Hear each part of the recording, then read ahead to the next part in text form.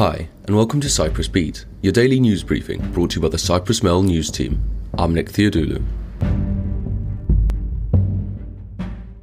And first up, the mandate of the UN peacekeeping force in Cyprus, Unficyp, will from today be extended for a period of 1 year instead of the usual 6 months, it has emerged.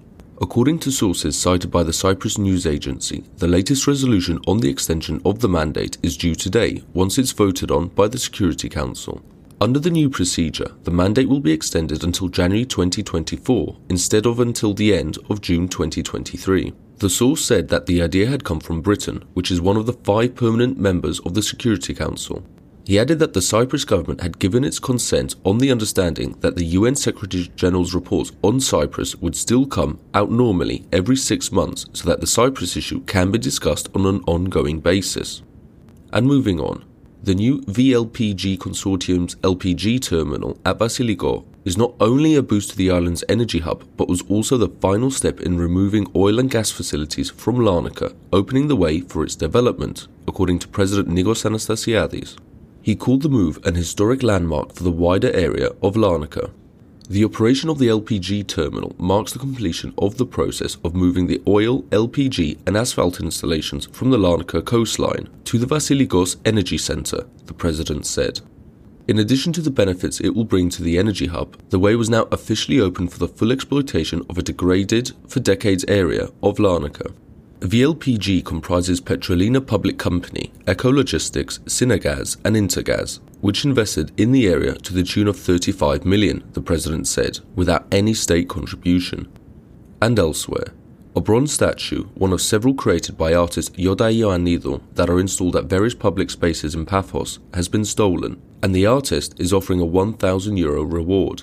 The statue, the girl with the hula hoop, which had been placed in the Hanidou Ibrahim area, weighs 70 kilos and is worth €10,000. It was put in place last autumn. According to police, the theft was reported by an employee of the Paphos municipality after shopkeepers in the area noticed that it was gone. CID went to the scene and collected evidence. They also have CCTV footage that might reveal who the perpetrators were.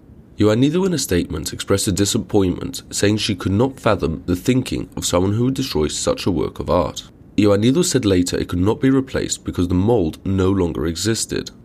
The statue was the 4th sculptural composition by the artist to be placed in Paphos locations.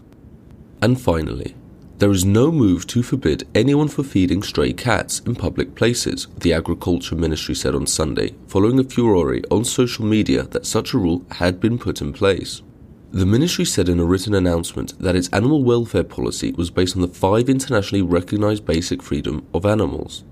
These are freedom from hunger and thirst, freedom from unnecessary suffering, freedom from injury, pain and illness, and freedom from fear and anguish, and freedom to express normal behavior, with suitable living conditions.